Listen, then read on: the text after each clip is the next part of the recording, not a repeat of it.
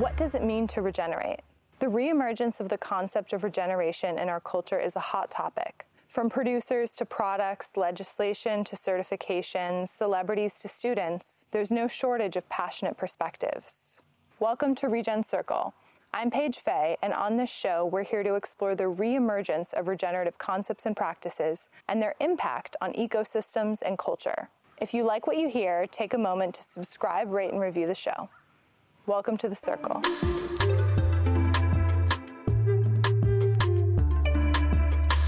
So welcome to the show today. I'm here with James Arthur, one of the founders of Seatopia, a sustainable and regenerative seafood company that's really revolutionizing the way that we think about seafood and regenerative aquaculture. So James, thank you for being on the show today.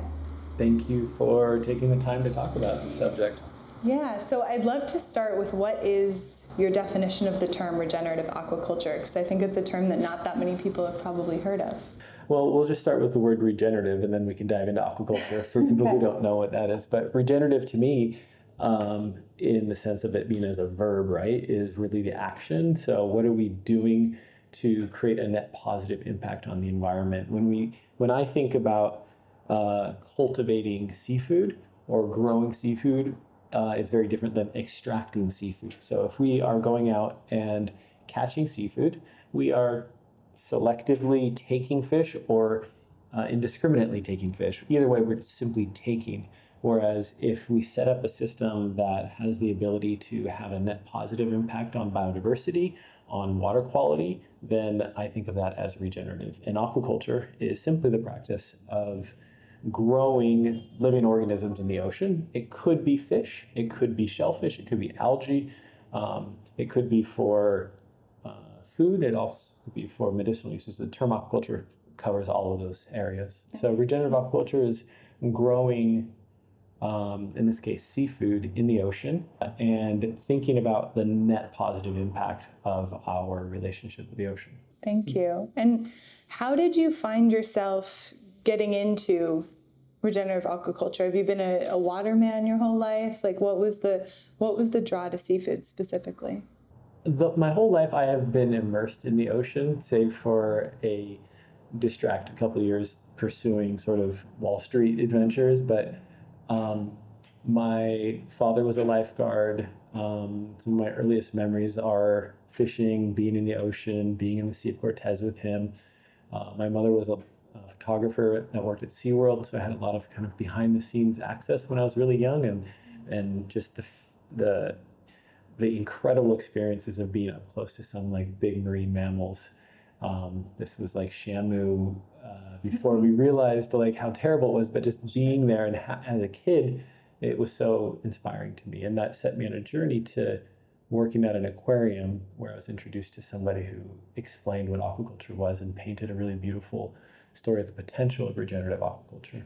And so I want to kind of dive into, because I don't know how many years ago it was, but at some point the world decided that wild seafood was the way to go, that it was the best possible thing out there. And generally farm seafood got a bad rap.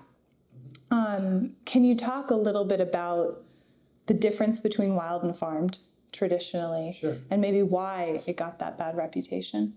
Well, I don't think there was a time when we decided that wild seafood was the best thing. I think wild seafood was always the best thing. You know, we came from the ocean. We evolved from the ocean. We are innately connected to the ocean, and most of us have a biological sort of affinity for seafood. It works well for a lot of people.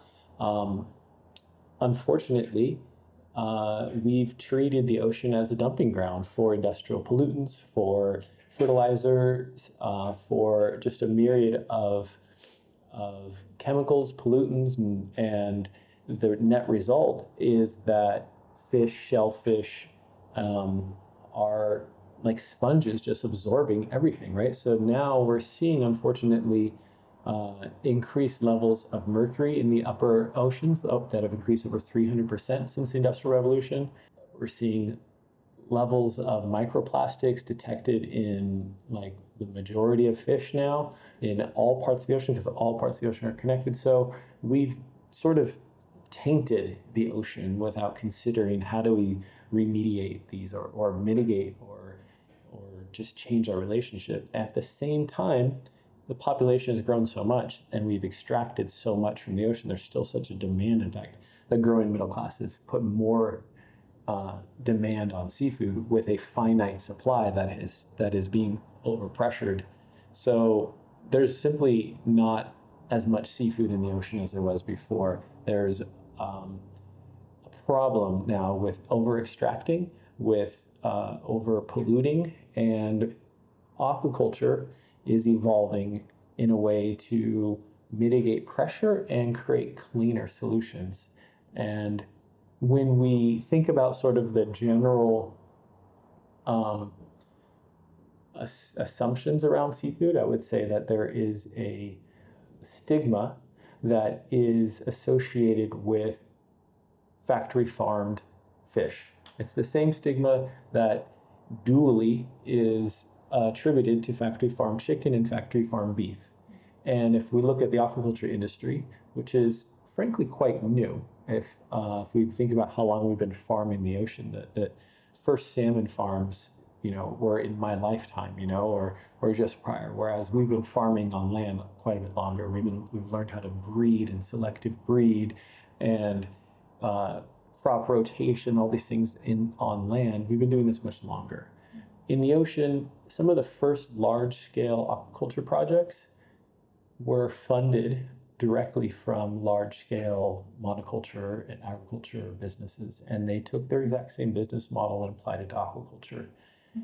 And they got a similar result. They created a lot of monoculture businesses that mitigate risk with antibiotics and maximize yields with growth hormones and crowding, and have sort of externalities on the net impact on the environment. But that is one part of an industry that is evolving, just like we've seen a myriad of different types of cattle farms, and the evolution of our relationship with how we source beef has evolved, where we've evolved as a community of consumers from having a direct relationship to our farmers, to sourcing through grocery stores, to realizing that perhaps the grocery stores weren't asking deep enough questions, so to asking our own farmers markets and farmers how to get it and what was in the feed and when it was slaughtered and how it was slaughtered and how it was brought to us. And these questions evolve with the market. The same thing is happening in aquaculture. As the industry has matured, as consumers have asked for more, a lot of the projects that were pilot projects, not commercial scale, are now being grown and commercialized to produce things that are more in line with what we're looking for in permaculture environment. So aquaculture is evolving right now in the same way that maybe the cattle industry was 20 years ago, in response to deeper questions from a more educated and thoughtful consumer. And so that brings us to, I want to tell the viewers a bit about Seatopia itself and what you all offer to the consumer, and how you're maybe different than what's been on the market to date. Maybe to go a little deeper onto like the evolution of seafood, and I would say that we're sort of in like what I call fish feed 3.0. Fish feed 1.0, the very first farms, they took the same feed that, let's look at salmon as an example. There's a lot of different types of fish that are being farmed, but with salmon as an example, they took locally caught sardines, anchovies, mackerel, ground them up and made them into a pellet, and fed that in different ratios of fats to oils and proteins depending on the life cycle. And they fed that directly to those salmon and got very similar nutritional value to a wild-caught salmon. The problem is you're not necessarily mitigating pressure on wild stock populations if you're still feeding them wild fish. So phase 1, fish meal 1.0, was ground up bait fish or forage fish. And you see a lot of studies that purport that farmed seafood has higher concentrations of PCBs than wild caught fish. And those the dates of all of those reports are tied to fish meal 1.0, which is in the 1990s. And most of those increased levels of PCBs was a matter of grinding up wild bait fish and having a concentration of that in the feed. The FAO and a couple other organizations made a request, a mandate, a goal for the aquaculture industry, which most scientists acknowledge is necessary for us to feed the growing population. They made a request that the industry as a whole reduce its dependency on forage fish, because that's a unsustainable practice. So the industry evolved for the most part. Most of the large players went to the fish meal 2.0, essentially, which was reducing dependency on bait fish and instead supplementing with other forms of proteins and fats or oils. And the most cheaply available sources of commodity oils and proteins is soy protein and canola oil. And that is where you see sort of the middle market availability of a lot of fish being sold today, which is, sold in grocery stores and whatnot. And it's very inexpensive. It looks pretty, but the nutritional value might be different because the omega-3 to omega-6 levels are very different when you feed something soy and corn versus feeding them the original feeds that had the omega-3s from the sardines and anchovies. That's sort of commodity fish. And that's a lot of the production today. Fish meal 3.0, which is what Seatopia is really focused on, is aligning the omega-3 to omega-6 ratios, not using soy and corn, not using bait fish, but 3.0 is replacing those for the core base levels of omega-3s from algae, because fish they don't produce their own omega-3s. With very, very few exceptions, fish actually bioaccumulate omega-3s from the environment, generally from something that they ate that before that ate a plankton, a zooplankton, and those omega-3s from the algae, those are bioaccumulating into the fish. So we're at this really interesting time in the evolution of the aquaculture industry where large-scale algae production, the production of microalgae for fish oil is the prices are becoming affordable, especially since COVID. We actually saw an increase in the cost to produce fish oil, and we're seeing mass adoption through the economies of scale that are happening with algae-based oils. And this is really good because this is sort of like the beef industry going from corn-fed to grass-fed and pasture-raised, and you're getting a healthier diet that is more aligned with what our bodies want and what the bodies of the animals want. So if you feed fish corn and soy, they actually get inflammation just like you and me, and that inflammation means they're more likely to get sick, and then potentially you have to give them antibiotics. You give them a healthy diet and they're more resilient to begin with, and it results in a better outcome for everybody. So algae-based oils and alternative proteins, things like soldier flies. So there is a whole evolution in developing proteins that are more aligned with the nutritional value that the fish need, that is much more interesting than soy. So this is where we're at today, is fish meal 3.0, fish 3.0 kind of phase. And Seatopia is really dedicated to fostering these artisan farms. There's no marine biologist in the industry today who got out of college and was like, I'm going to build a commodity aquaculture farm and feed them crap and make $1 billion. Every aquaculture focused marine biologist got in this industry because they believe in the potential of aquaculture to mimic the natural systems that the ocean has, to really learn from nature and to build abundance in the same way that the oceans were. The only thing stopping it has been that the biggest inhibitor has been market forces. There hasn't been demand. There has been a commoditized system that only placed value on lowering the price of production and increasing the volume of production. Because if you are if you own a farm and you are focused on growing the best fish or shellfish or seaweed, are you also selling those products, or are you selling to a distributor? And what are the distributors asking for? And if the distributors are then selling to another reseller who then sells to another retailer, these layers of resellers are commoditizing the product and not necessarily putting the same values that the consumer wants. Right. The value goes to all of those middlemen, and the storytelling doesn't necessarily come through of what the story of the product was and how it came to be.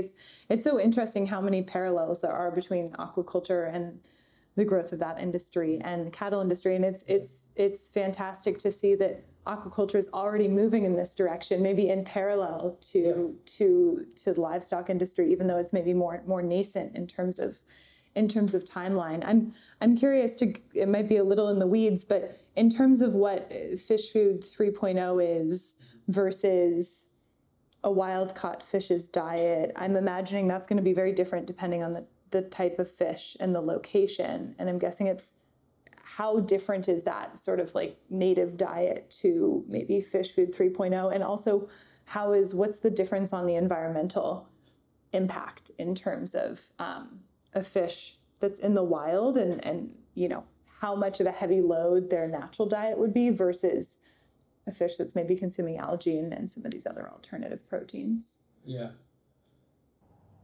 It's difficult to generalize what a wild caught fish is eating when they're exposed to so many different things. Like there's this assumption that salmon are always pink, right? And it's based on their diet. But there's an entire river system in the Pacific Northwest called the White Salmon River, right? It's because salmon in that region were regularly exposed to different foods that were not high in elements that caused it to turn red. Generally, that astaxanthin that's rich in like the shrimp and the crustaceans that it's eating are going to give that color red. So it really depends on the area, the season, the rain. There's so many variables.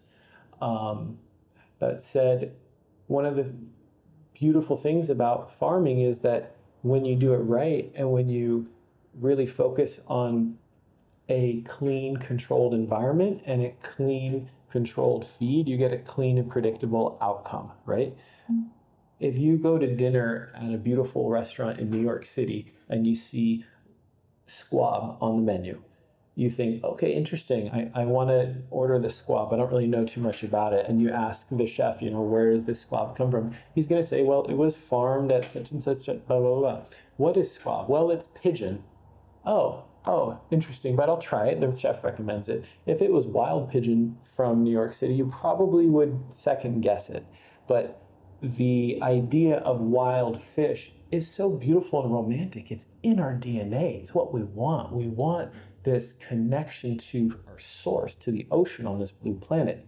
We have to, however, at this juncture, while we are at this critical time of trying to figure out how to mitigate pressure on the ocean and hopefully scale solutions to help remediate the ocean, we have to be really conscientious of where our fish are coming from. And if you don't want fish that have plastics in them and radiation from Fukushima or any myriad of other toxins that we are putting onto our GMO pesticides that are then running down the delta and into the food system, all of these things are showing up in tests. So it's difficult to be specific about such a wide range. But I will reference some studies that came out of Norway recently, and we have to look at the dates of these sort of studies. When did they come out? One of the most recent studies that come out of Norway that looked at the nutritional value of farm-raised salmon in Norway over the last 3 years versus wild salmon in that same region, which there's very few, but there are still some. They saw lower levels of PCBs and mercury and higher omega-3 levels as compared to the wild-caught species. And so in that isolated study, you are comparing fish that were foraging in that region to fish that were in a controlled environment fed a very specific diet, and they had better nutritional value. So that extrapolated to how the interconnected oceans are, I today feel confident in saying if you want to feel confident in eating fish that is quantifiably low or lower on mercury levels and higher on omega-3s than what is probably available through other sources. Seatopia is one of the better sources. And we also have certificate of analysis and everything to quantify that. But it really comes down to the individual farm, right? What are they choosing to value? What is important? Is it just to, have the highest fat content? Is it to have the best nutritional value and balance? Or is it just low cost and color? Like there's all these different variables really depending on the outcomes. But the beautiful thing about farming when done right is that you can really create something beautiful. You can have a predictable or relatively predictable outcome. And, if you also look at the evolution of land-based farming, recirculating aquaculture systems, which are land-based closed loop systems that recycle all the water and filter all the water and reuse it again.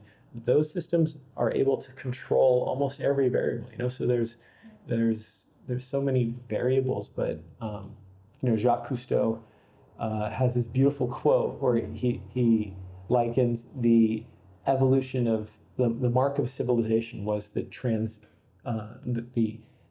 evolution from hunters and gatherers to farmers, and we need to do the same thing in the ocean to be good stewards. We need to evolve from extracting to farming in the ocean. The nuance is how do we farm, right? Just like on land, we're not still hunting buffalo. There was a time when there was a respectable job as a market hunter, and market hunters went out and decimated the last of the buffalo, and they brought a lot of that meat back to cities, and there's was discarded bycatch or discarded whatever.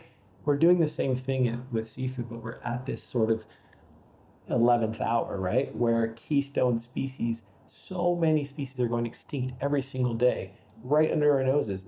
And a lot of it has to do with our ignorance and in how we're spending our money, where our food, what our food is, and not having enough, take enough time to vote with our fork, I think. So I believe that, our children are going to look at trophy fishing in the same way that we today look at like trophy hunting in the savannah, like we don't condone, my family, we're not going to condone hunting a lion, just like I think we won't be condoning hunting giant marlin or giant bluefin tuna. It is too late in the evolution. We need to create a respite for this environment to do what it does really well, which is regenerate. Yeah. But it needs space, it needs time, and it needs to be protected in a way that will allow these migratory species to work, these interconnected these beautiful synergies that happen between shellfish and seaweeds and fish. They work together so beautifully when they're allowed to work. Yeah, when all the systems are in place. And it's, I think it's this idea that, we as humans as a species have this very unique ability to shape the earth, to move earth, to plant trees, to farm.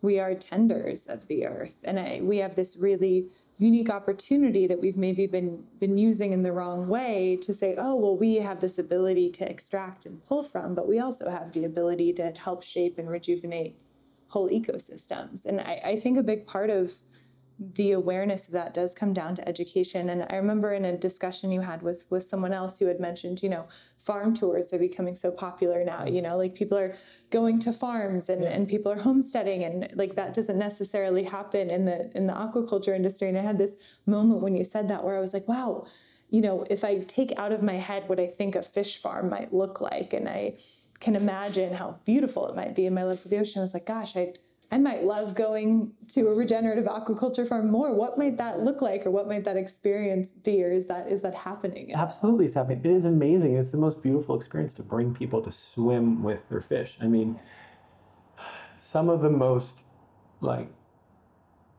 inspiring, beautiful moments that you see in like Pinterest or Instagram of people swimming the ocean is when they're surrounded by a bunch of fish in a huge school of fish. Well, you could have that experience at an aquaculture farm. You can literally swim surrounded by thousands of fish. That experience in crystal clear blue water, that experience is absolutely tenable if you find it interesting. We have done tours and we will be doing more tours, and it is critically important for people to have that experience. You know, we need this out of sight, out of mind thing needs to evolve into like, I actually have a relationship to the blue planet, to the oceans. I actually appreciate eating seafood. I just want to do it responsibly. I know who my farmer is. I know how they farm. I know what they feed. I've swam in the waters. I've been to the bottom. I've seen the bottom, whether on scuba or if you want to free dive down there. These are the experiences that empower people to have an authentic connection to the blue planet that with that sort of tourism that you're talking about is absolutely happening. You know, there are farms in Greece, there's farms in Mexico. Next month, my wife and my daughter will be in Costa Rica visiting farms, and then the month after we'll be in Panama visiting farms. There are Can I come? Yeah, you absolutely should come. Bring your family. It is awesome. The more the merrier. We need to open up this experience of food tourism, farm tourism, to the aquaculture space in a way that celebrates the solutions, the solution areas. Because not all farms, just like you don't want to tour some of those farms off the 5 freeway that smell like death from 2 miles away, you know? But that is one example of a factory farm. You keep going up until you get to Big Sur and you have these beautiful farms with an ocean view, and those cattle are part of this regenerative solution, right? Done those farms, of course you want to visit them. It's the same example, right? With aquaculture, we should be aware of both. And films like Seaspiracy have done a great job. They told a wonderful story of the doom and gloom. The solutions also need to be told, right? The Biggest Little Farm story is a beautiful story. The Vetta La Palma is a great example of a regenerative farm that Dan Barber did a great TED Talk about. You know, he talked about how they're actually created a net positive impact on the environment. Those sort of storytellers, we need more of those. We need more people visiting farms and really celebrating the handful of farms that are, you know, in it for the good of the planet, for the blue planet. You know, we're on the blue planet. We should figure out how to do ocean farming right. And it's going to take less than 5% of coastline to feed the world's needs of protein. So that was going to be like one of my next questions for you, because I have done a little bit of work with different seaweed farmers and in the algae space, and you know, people that are doing, you know, shellfish and different things that grow really quickly, and oysters and all of that. Yeah. But one of my questions was, if all 8 billion people on this planet had a Seatopia subscription, what would that look like? Would that actually be sustainable? Is it a scalable model in terms of, like, you know, what would that scale look like, and what would the potential impact be on our oceans? It would be very disruptive to the current players in the industry who run the supply chain for seafood, but it would revolutionize access to artisan farms, right? A distributed network of smallholder farms that are creating product for their local economies, for their local communities, is absolutely scalable. There is, if you look at a coral reef or a mangrove, or let's just look at those two examples. You have so much abundance in a very small area, because you have all these interconnected relationships, right? The symbiotic relationships between the coral and the algae and the clownfish and the reef cleaners, and everybody working together to harmoniously create this abundant ecosystem is the model of aquaculture that we believe should be scaled. You know, when we were talking to some people from the California legislature, and they're expressing concerns from the Coastal Commission and other people about aquaculture, and there was basically the question was posed, well, what would aquaculture look like to Seatopia?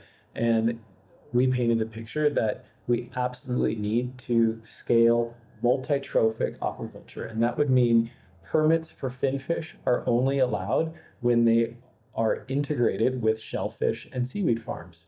And that reliance, that integrated policy that mimics nature's policies, would not only create a checks and balance on the load on the environment, like nitrates from finfish is one of the things that people are upset about. As long as you don't have, let's say you're feeding the fish something that is clean and sustainable, it's not pumping, you're not putting antibiotics in there, and you're introducing a species that is native to the region, and then you're surrounding that finfish farm with shellfish and kelp farms, you're going to absorb and create this symbiotic relationship between the effluent of the fish and the nitrates that the kelp and the seaweed and the shellfish need. One of the challenges to scaling offshore kelp farms is that when you go offshore, there's not enough nutrients in the water.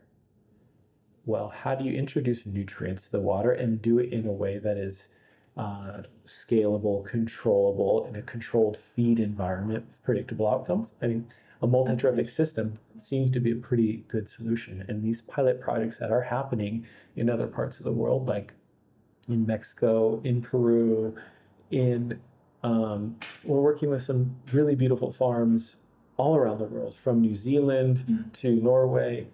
California is a few years behind, unfortunately, because of our aversion, and understandable aversion, but this needs to evolve if we're going to feed a growing population. Yeah. And from a food security standpoint, this sort of distributed network of feeding your local community with local solutions, retraining our local fisheries, our local fishing communities to develop aquaculture systems. And I'm a big believer in seaweed farms and shellfish farms, but give me 10 consumers and put them around the table and put seaweed, shellfish, and sushi grade fish in front of them, and they're going to go for the fish, right? We need to figure out how to make these farms profitable and have a net positive impact on the environment. And the evolution from monoculture, the evolution from just seaweed and shellfish to integrated is the Seatopia vision for the future. And the Seatopia vision for the future is that if we do this right, we mitigate pressure. We're also, by the way, every time that we deliver a box, we're helping plant just kelp forest, not kelp to be harvested, just kelp to rebuild our kelp forest, to help create healthy breeding grounds for the spawning grounds. That kelp forests are super important for the ecosystem. These sort of reforestation projects are really important as well, because if we do this right, we can give this sort of reprieve to the ocean, and she is so incredibly resilient, right? Marine protected areas have proven to be exceptionally resilient when we give them that space. Right.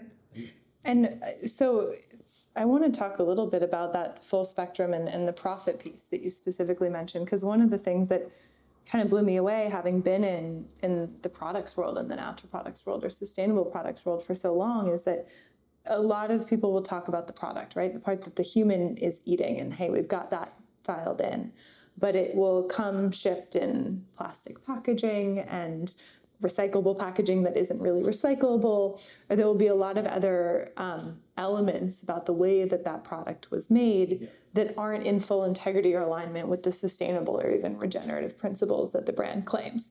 And one of the things I was really impressed about when looking at Seatopia was I was like, wow, this is recyclable product that it shipped in that's actually recyclable. And they found a way to to use bags that the fish go in that are compostable but don't biodegrade by the time it gets there. I'm guessing the freezing temp might help, but I don't know what the R&D looked like on that. And I'm sure. And, and so one of the things when you look at that whole supply chain and then you're still spinning out a product that's $10 to $12 per serving, which is, similar to like if I were to go buy the high quality salmon at Whole Foods, cheaper in a lot of cases, sometimes depending. And so my question is sort of about, as much as you're willing to share about profit, about the financial side of this equation and what that looks like for Seatopia. Well, I'm glad you brought that up, because when we started Seatopia, the challenge was, how do you do this with integrity? Because the idea of selling fish so I was previously working with a farm in Mexico that was producing some of the best yellowtail in the world. And I realized what a challenge it was to evolve the business if we didn't actually know who our customers were, because we were selling to an importer who then sold to other distributors who then sold to other people and commoditized the product. That didn't celebrate the farm. So there was no incentive to, look, we're going to use new feed, we're using different practices. There was none of that. None of that made it to the end consumer. So there was no incentive to pay more for those improvements. So I started bringing our whole fresh fish to restaurants. And this was here in Southern California. And some of these amazing farm-to-table restaurants in Southern California, these chefs were blown away by the quality. The chefs came and visited the farms. This connection evolved into consumers wanting Seatopia products. But a consumer doesn't know what to do with a whole fish. Most of our consumer base is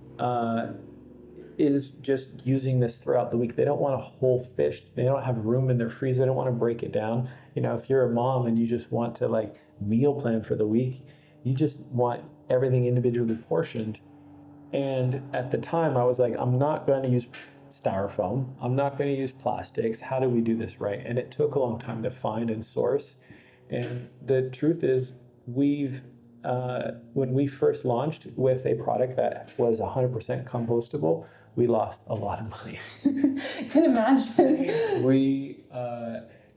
We worked with we still work with an amazing producer of vacuum sealed bags that has given us multiple different iterations of these bags over the years. That the first iteration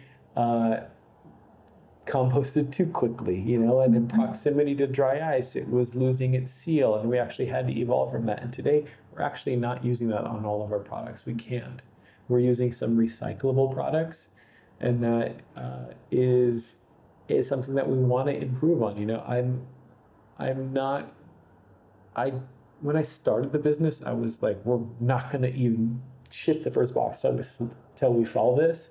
I've kind of evolved to more of like a Patagonia approach, where it's like, we're going to transparently say, this is our roadmap, this is where we're at, and we need to improve it. So we're using those compostable bags on the IQF products that don't need to be vacuum sealed, but the ones that are just flash frozen and vacuum sealed, that product now we've had to go back to just a recyclable bag.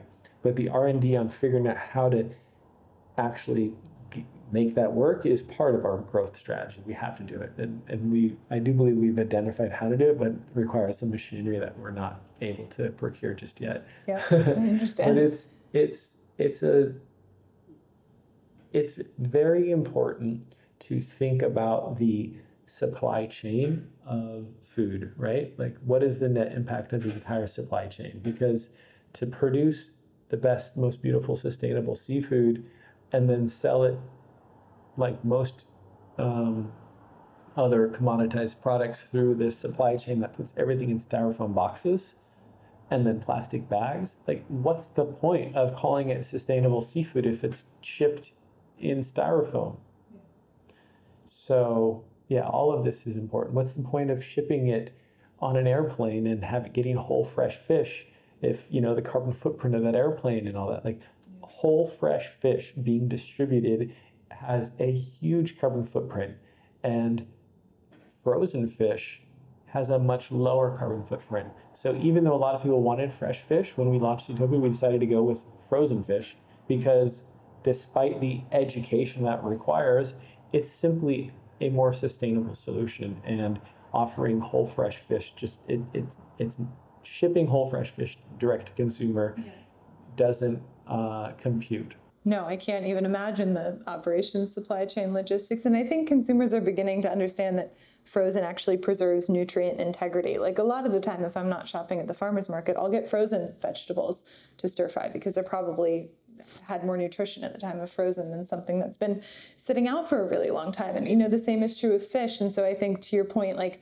it's that educational component and it's not always what it looks like. That's not always the truth. And how can we really start to celebrate these brands and these products and that are building new systems and supply chains that allow us to eat in this abundant, beautiful way. You know, something that I always tell people is I say, you know, eating this way or attempting to be a human that's living in a more regenerative way doesn't have to look like a lacking situation. You know, it doesn't have to look like beans and rice every single night, you know, and to be able to have sashimi grade fish in your home and make beautiful homemade ceviche and feel like you're in integrity about that choice. I mean, I think that's so well worth the extra few dollars that you're going to spend on the product. It's probably cheaper than going out to eat a lower quality fish anyways. And I think that beginning to build that education and helping people understand and feel and experience that is the difference maker. Yeah, we do have to make different choices.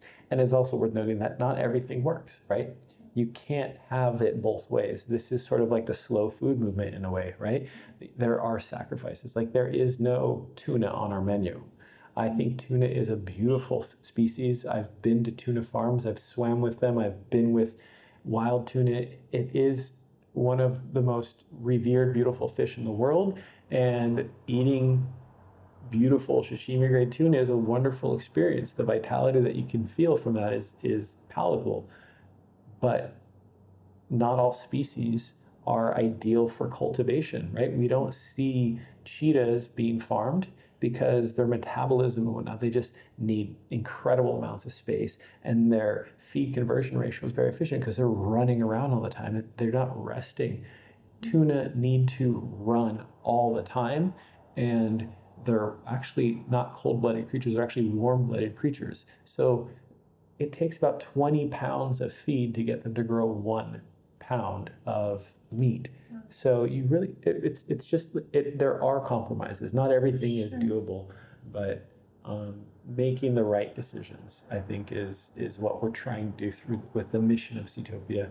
And it is a slow path, right? I feel like we probably could have grown much quicker had we and made more money had we sold some wild-caught seafood or sold some more commoditized products or offered tuna, because there is farm tuna, ranch tuna, but I don't believe that it is something that we should be condoning, because we could get into it, but tuna is not a species that I believe is an efficient use of our resources. Yeah. No, and that's an opportunity to educate as well. You know, why isn't tuna an option on the seafood box? And that's an opportunity to explain that. You know, I haven't had tuna in a long time, and my friend had caught some and served it up as sashimi the other day. And it was like the biggest treat ever. It felt like a sacred moment and a gift, you know, because it was like such a rare treat that someone had gone and gotten themselves. And some things are that way, and you know, I think they should be. And they should be. You know, I believe in a future where our kids should be able to go fishing, and the experience of spearfishing and selecting that fish and having a connection to hunting should be a part of our future, our society, where we know and have that visceral understanding that if we are going to be meat eaters, that we respect the lives of these creatures. But it should, in my vision, probably stop at recreational, at least for a long time, because that there's just too much industrial scale extraction right now, right? And that we're about to lose those opportunities to catch our own fish, you know, like we don't everyone in North America shouldn't go out and hunt elk because there would be no elk left. We shouldn't all go out and hunt salmon. There would be no salmon. If we all only ate wild-caught salmon, we would deplete the entire population of wild-caught salmon in one season, or less. We have to evolve to protect those very sacred things, and we can't we can't expect to eat tuna every single night. Also, the mercury levels in tuna, it's pretty clear that we, especially as if you're, the data is really clear on like pregnancy and mothers, and they say you probably shouldn't be eating it more than once a month, like at the limit. So those are the more nuanced things of like why we don't offer tuna is the mercury levels are really high, and the feed conversion ratios just don't make sense. Yeah. But it's a beautiful creature. Yeah, it's a beautiful, every once in a while, there's certain things, and they remind us and connect us to how ephemeral and short and beautiful and how special our relationship is to other species when we get to interact with them in that way and have those moments. And so, James, as we wrap up here, I'd love to hear what is next for Seatopia? How can people support what you're doing and learn more? What's on the horizon for you all? Every day we're just really basics, we're just working to create better connections between farmers and people who care. We're helping bring better feed to the farms. We're trying to help farmers afford to make the investments or give them the assurity that they can transition their feed, transition their farming practices to, using more expensive soldier fly larvae and integrating complexity into their farming systems. The perceived risks of introducing complexity, going from a monoculture to a multi-trophic integration, is perceived complexity and is perceived risk. But if we can celebrate those individual farms and really help build those farm brands and those farm connection, I want to support XYZ farm because as a family, as an individual, I went and visited that farm. That was part of my vacation last year, and I got to meet those farmers. And last year they just had steelhead, but now they have steelhead and mussels and kelp, and I get to buy all these things from that specific farm. Those sort of long, sort of slow brand building and story connection is what we're doing with Seatopia. We're just trying to bring more people to visit farms, get more people to ask deeper questions, get people into the ocean swimming, and learn about the blue planet and all the beautiful creatures that are in it, and how they all are interconnected. These keystone species that are potentially going extinct if we're not at least aware of and fighting for them. So Seatopia is really, it's not one thing that we're doing, right? We're trying to actually build a new supply chain, and think about the net impact of that supply chain. And as I mentioned briefly, the kelp reforestation project is really dear to my heart. I'm excited to be able to bring people to visit some of the places where we're planting kelp, 1,000 new kelp seedlings that are going into the water, and the potential of what that happens. So these are things that we're focusing on over the next year. We're hoping to just further that work. It's a slow iteration, but if people want to follow Seatopia on our socials and all that stuff, I think at Seatopia is the handle and all that stuff. Check out seatopia.fish is our URL. We'll link all that, and I encourage everyone to get a subscription. I just re-upped mine today. Awesome. And thank you for the kelp bed work. I grew up swimming off these California coasts, tying myself up to those kelp beds, and they're the trees of the ocean, and they're sacred, wrapping in them and taking a nap, floating like a little sea otter. And so thank you for all of your work and helping to preserve that. I hope I get to come visit one of the regenerative aquaculture farms one of these days. We'll have to coordinate some farm tours. Definitely. Thanks, James. Thanks for doing the work you're doing. Thank you.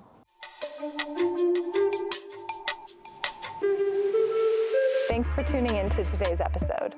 If you liked what you heard, take a moment to subscribe, rate, and review the show. And if you want to learn more about how to get involved with the Circle, visit us at our website or on social media. We're always looking for like-minded people to connect with.